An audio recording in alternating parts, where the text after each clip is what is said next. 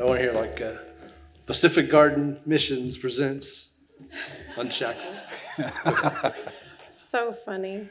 When John told me that Uncle Rod, Pastor Hubby, had asked for us to speak and share our testimony, I was like, well, that'll be fast for me, like 3 minutes, and I'll be done. It'll be wrapped up. I do love details, and I could draw it out and make it something, but it is, each salvation is very special. It's the way the Lord chose to call. But what I was thinking about when I knew that John's would be sharing, and he has a really dynamic testimony, and mine's really short, really simple, and really sweet, but was the fact that I lived in a very godly home. We went to church every Sunday. Like, it was not like wake up and, are we going to go today? Do we feel like it? Are we going to go hit the lake or whatever? No, we went to church. And something that I appreciate as I got older was the fact that there was such a stability with that. And it wasn't just that we went to church and we were that way on Sunday and all week long parents were different. My parents aren't perfect, as we know. We're all sinners, but my parents lived Christ all week long. Amen. That was the really special thing to me, is like, you can say I grew up in a Christian home and we went to church, and that doesn't mean that you really, really heard the message of the gospel and that you understood it and that your parents lived it out. But my parents did. They lived it out. I feel like being homeschooled, that gave us more opportunities to be together. But my mom, since my dad worked so many hours and was gone, but my mom would always use everyday life situations to point it to the Lord. Like we could be anywhere and she would be like, well, that's because the Lord created that and see that. And everything was coming back full circle to the Lord. So I think it made it very real to me. It wasn't like, this is church. We do the Bible stories. We do this. You get saved. You do baptism. And it was just kind of like a checklist. This is what I'm going to do. And we feel good about it because we went to church this weekend. Now we can act like heathens all week long. But it was the way that they did all their children. They didn't start off one way really strong and then just kind of fizzle out and not care about the last one. They stayed true. They're very consistent, wonderful, loving parents. And you know how it is, like if you ever have one child, I don't want to say lucky enough to have one child with you, but you as a parent are going somewhere and you take one child, or you're doing a project with them and you only have one child. It's amazing to me as a mom how much that child will start asking questions and open up and maybe bomb you with some major questions like, wow, I wasn't expecting that one. But when you spend one-on-one time with your children, at least this is what I experienced being a child, and I love to spend quality time with each one of my parents, but also now being a mother, I just see how that opens up your heart and your opportunity to really share things that are very profound, very deep, and to really get to know them really in like what their heart is feeling. So I'm not really sure. It was so long ago, 41 years ago. I got saved in 1980, and I was riding with my mom. I guess we were running errands, going to the grocery store, and we were on the beloved street called Main Street, where Pastor Hovey also parked his vehicle and had the One-Way Jesus sign on, if you remember that story. So that's that amazing street there that we had all the things on, the drugstore and all the different places, the hardware store. So anyway, and when we were riding along, my mom was just sharing with me, and I was asking questions about Jesus, like, who is he, and what did he do, and why did he die for me, and what does that mean, and where will I go, and all these things, how, and she's probably thinking, I've got this long grocery list, but no, she didn't say, shh, be quiet, stop, She just shared with me. I remember, it's so funny because, like, even though that's so young, I remember it just like it was yesterday. Ride in that front seat, can't barely see above the dashboard, or not in the front seat, but where I'm supposed to ride, can't even see above the dashboard. And my mom's just looking in the rearview mirror and talking to me and answering every question so patiently and just letting my little brain, just like, process all of this. Obviously, being in church my whole life since in the nursery and on up, I have been in Sunday schools and had a lot of exposure to the Bible, but it was just that daily, constant living out Christ before me. And then when my mom, so there had been a lot of watering and planting, and now all of a sudden here's the harvest. Because at 5, I decided after she shared those things with me in the car, I just said, I want to get saved. I'm a sinner, and I don't know where I'm going to go. I will not go to heaven. I haven't trusted him as my Savior. And I was like, you have to pull off. She's like driving. You have to pull off right now, right now. Okay, right now. So we pull off onto Main Street and we parked in this cowboy store parking lot. And right there in the parking lot, I just got up there with her and we led in the sinner's prayer. And I remember just glowing. I was so happy. I'm like, we have to go to my grandparents. They just lived on 2nd Street, which was very close by. I'm like, we have to go tell Nanny Hovey and Papa Hovey and tell them that I just accepted Christ. And she's like, okay, let's go do that. And she's all excited. But, it was just one of those things, such a memory to me being there and having my mom pray with me and just being so excited. I could not wait to tell the world that I was a Christian. And just to make sure that everyone else knew this amazing thing too. And this is a hymn. I love hymns. I love music. But this one, all the verses are special, but this one was really sweet. Tell me the story of Jesus. Write on my heart every word. Tell me the story, most precious, sweetest that ever was heard. And then verse 3 that really touched me, it's like, tell me this story so tender. Tell me so clearly that I'll see how Jesus came for a sinner. Love paid the ransom for me.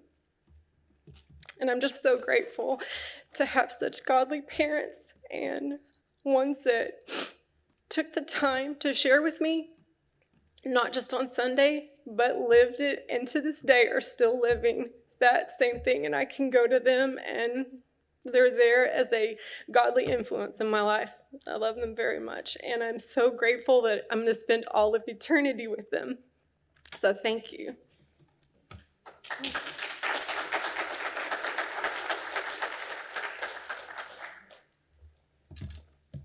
So I want to say something before I share my testimony, and that is this.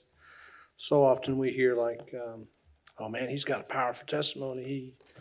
There's a Christian comedian that says, man, I wish I used to do heroin so I'd have a powerful testimony or something like that. But to me, y'all, for those of you young people here that have grown up in a Christian home and have praised God, accepted Christ at 5 and 6 years old, that's a powerful testimony. That's a powerful testimony. Huge.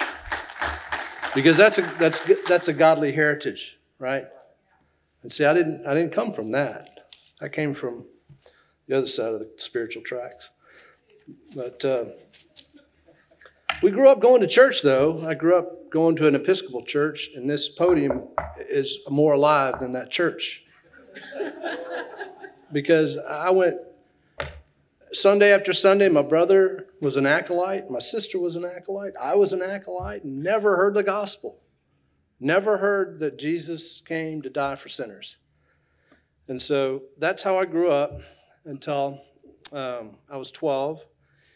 And then we changed churches. But, during that time, my parents divorced. And so that threw a wrench into me and my brother and my sister, 3 of us. All of us, it affected us in different ways. But I think to tell you my story is, when you come from that background, you have this guilt about you. And whether it's not your fault as a kid, but as a kid you just seem to have oh man, it's my fault that they split up. For some reason, it's almost like a subliminal type thought process as you're growing up. So anyway, because they were divorced, we would have to go spend time during the summer. And it was my turn, and I was up at my dad's house in the summertime. And this was 1981, I guess. And I'll never forget this, I got off a plane, and I came off the plane, and I looked at my sister. My mom and my sister were waiting over there for me. And I got to stay here? Can you all hear me? Okay, sorry. Thank you. But my sister's face was totally different, okay? So I saw my sister, and she was just like this, had this intense glow about her face, right? And some of y'all know my sister anyway. But she came up to me, she gave me the biggest hug. I'm like, Melinda, what are you doing hugging me? We didn't hug, we were like hitting each other and stuff. And so she said, I got to tell you what happened to me. And so what happened while I was gone that summer, they had changed churches. They'd gone from the dead church to a Holy Roller church. It was a charismatic church, but they preached the gospel there. And so my sister got flat out saved. Just boldly saved. And so she started on me right away. She started on me, and she was just preaching to me and sharing the Lord with me and all this stuff. I thought she'd gone crazy. And she has, but she'll tell you all about that. But anyway, so we went to that church, and that church eventually just disintegrated because of some moral issues with the pastor and stuff. But anyway, so then we started going to a different church, and I was like, man, we're back at a church that doesn't preach the gospel. This is very relaxing for me, right? It was a Methodist church, right? So we were all over the board. Now I'm Baptist. It's like, man, Episcopal, Assembly of God, Methodist and Baptist. So anyway, that time, so we were there for about 6 months, and then they got a new youth pastor, okay? And I want to tell you about the faithfulness of people. There's the faithfulness of the Lord, number one, and his goodness and his mercy, because I stand here before you, and I'll tell you the truth. I should be dead, and I could very well be burning in hell right now. Because when I was in high school, I just was out of control. I didn't have any parental supervision. The only thing that really saved me was playing football. It gave me some self-discipline. But anyway, I had a mom that was faithful in prayer. And I had a sister that got saved that was faithful in prayer. And then this man shows up in my life named Blair Lerner. He was my youth pastor. And this man, let me tell you a little bit about this man. This man, he grew up in a home that his dad was Jewish and his mom was Methodist, all right? So his dad was very strict and wanted him to go to medical school and wanted him to be a doctor. Well, he went to the University of Utah and studied biology. And during that time, he got saved through Campus Crusade for Christ. And he felt a strong call to be a pastor, a youth pastor. And he went to his Jewish dad and said, and asked him. His dad said no. Asked him again. His dad said no. Asked him again. After praying about it, his dad said, okay, if that's what you feel like, son. And he paid for the whole thing, went to Asbury Seminary. And he was obedient to the Lord and followed the Lord's calling to be a youth pastor in the Methodist church. And years later, I asked him, I said, Blair, why in the world did you stay in the Methodist church? He said, God called me to be a missionary to the Methodist church. So praise God for his obedience.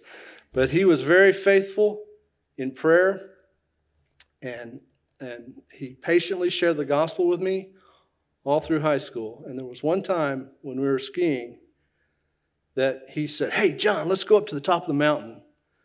And we were about a third of the way up, and a blizzard came. And so it was pretty rough.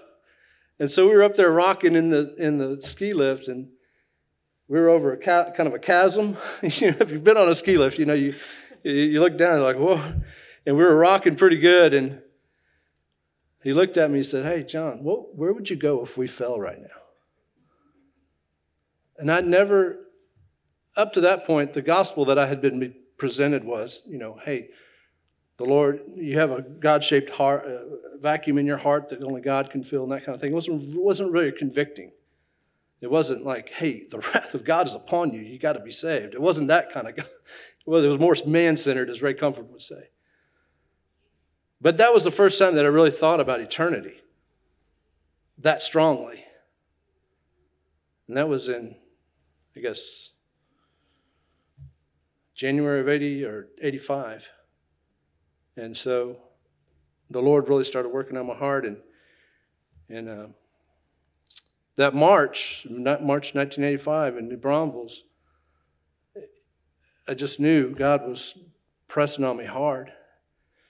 And I want to say something else about this man Blair.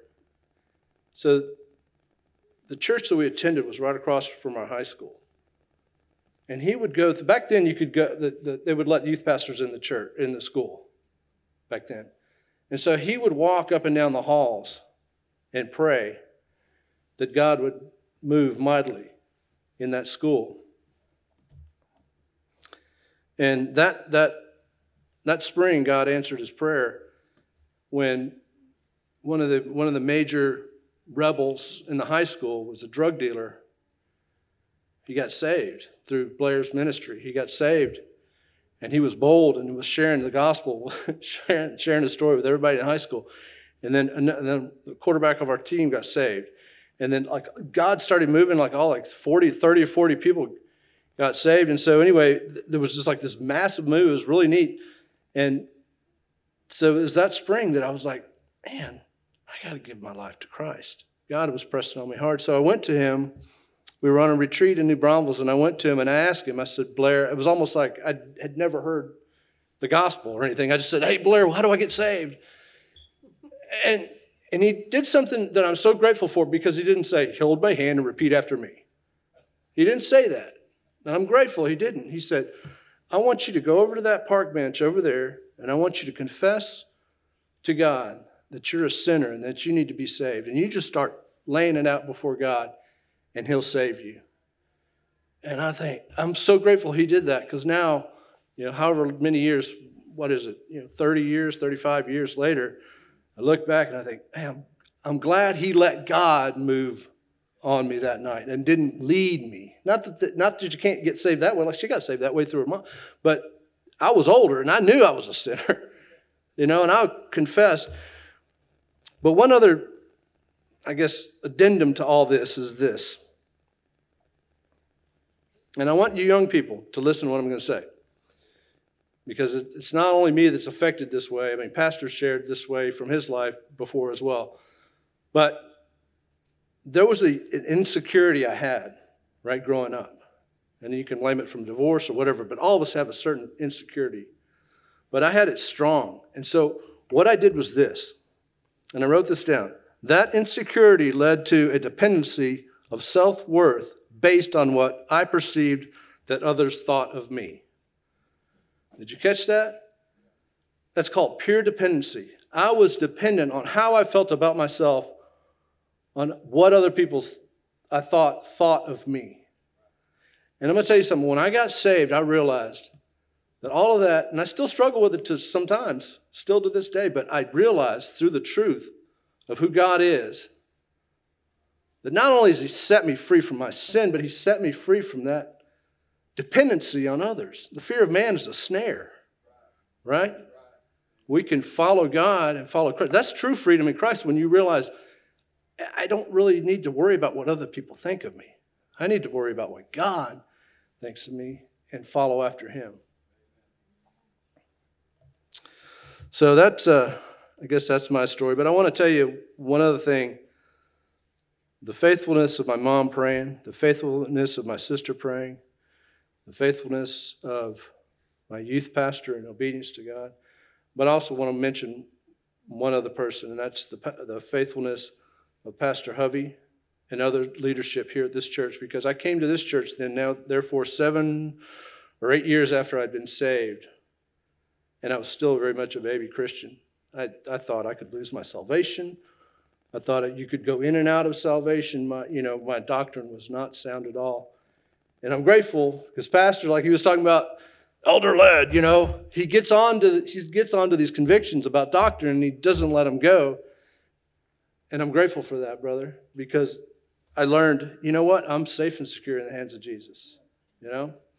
I learned about the doctrine of sin and the doctrine of justification. So that's definitely part of my testimony as well. So thank you, and thank y'all.